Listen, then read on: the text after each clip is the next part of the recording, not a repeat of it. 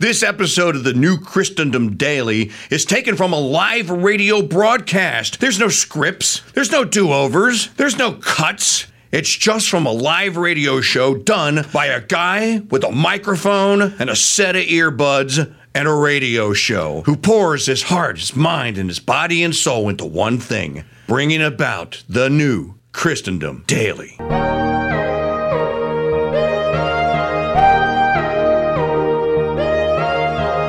Trevino continued, "It's not that they love the millions of migrants and illegals more than their own countrymen.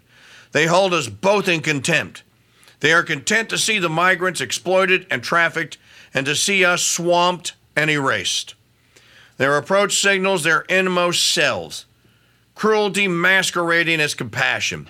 The desperate girl trafficked from the Darien Gap to Dallas, raped and sold along the way, laboring to pay a fraudulent debt at an off-the-books job, is the apotheosis of progressivism's achievement. She deserves better, and so do we. Texas has a lot of fight left." Well, I don't know, Mr. Trevino, because it remains to be seen. As again, there's a couple of people that are down on the border. Bill Malugin of Fox News have been doing fantastic reporting down there. So we shall see what is the Abbott response. Do we have you actually have Abbott's response, don't you? Is it in the pile? I know I saw it on Twitter earlier, basically saying that we're not finished with this. We're going to go back to court, et cetera, et cetera. Kind of implying that nothing has really has changed. Okay, well, if nothing has changed, now look, customs here. I'm calling on other patriots. How many of you people are ex-military?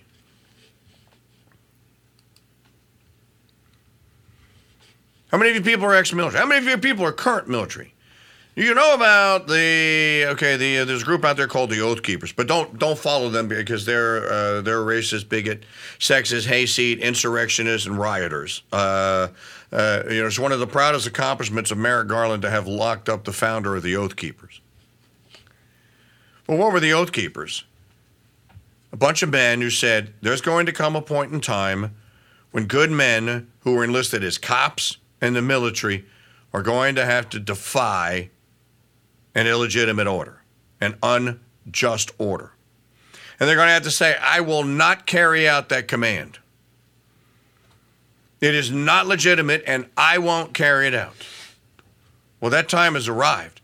You know, the union, the CBP union, that's all fine and dandy for them to say that they agree with Texas. Now, what are they going to do about it?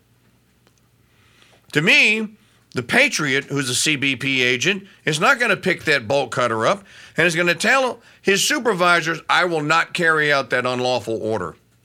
Sir, I won't carry it out. Now, they'd all have to say that because it'd only take one or a couple of them to stand out of line and go like, I'll carry it out. You're not taking my job. What's more important then, the employment or the actual nation that you're employed in? So Abbott says Texas razor wire is an effective deterrent to the illegal crossings Biden encourages. I will continue to defend Texas's constitutional authority to secure the border and prevent the Biden regime from destroying our property. And then late last evening, okay, that's the one that came out yesterday evening. Here's another one. This is from... Okay, it's the same one. I thought there was, when I'm thinking of the statement that was made by the CBP. So let's go back to the question then. Who's going to carry out the order to cut the razor wire? That's an unlawful order. If we're correct about this, it's an unlawful order.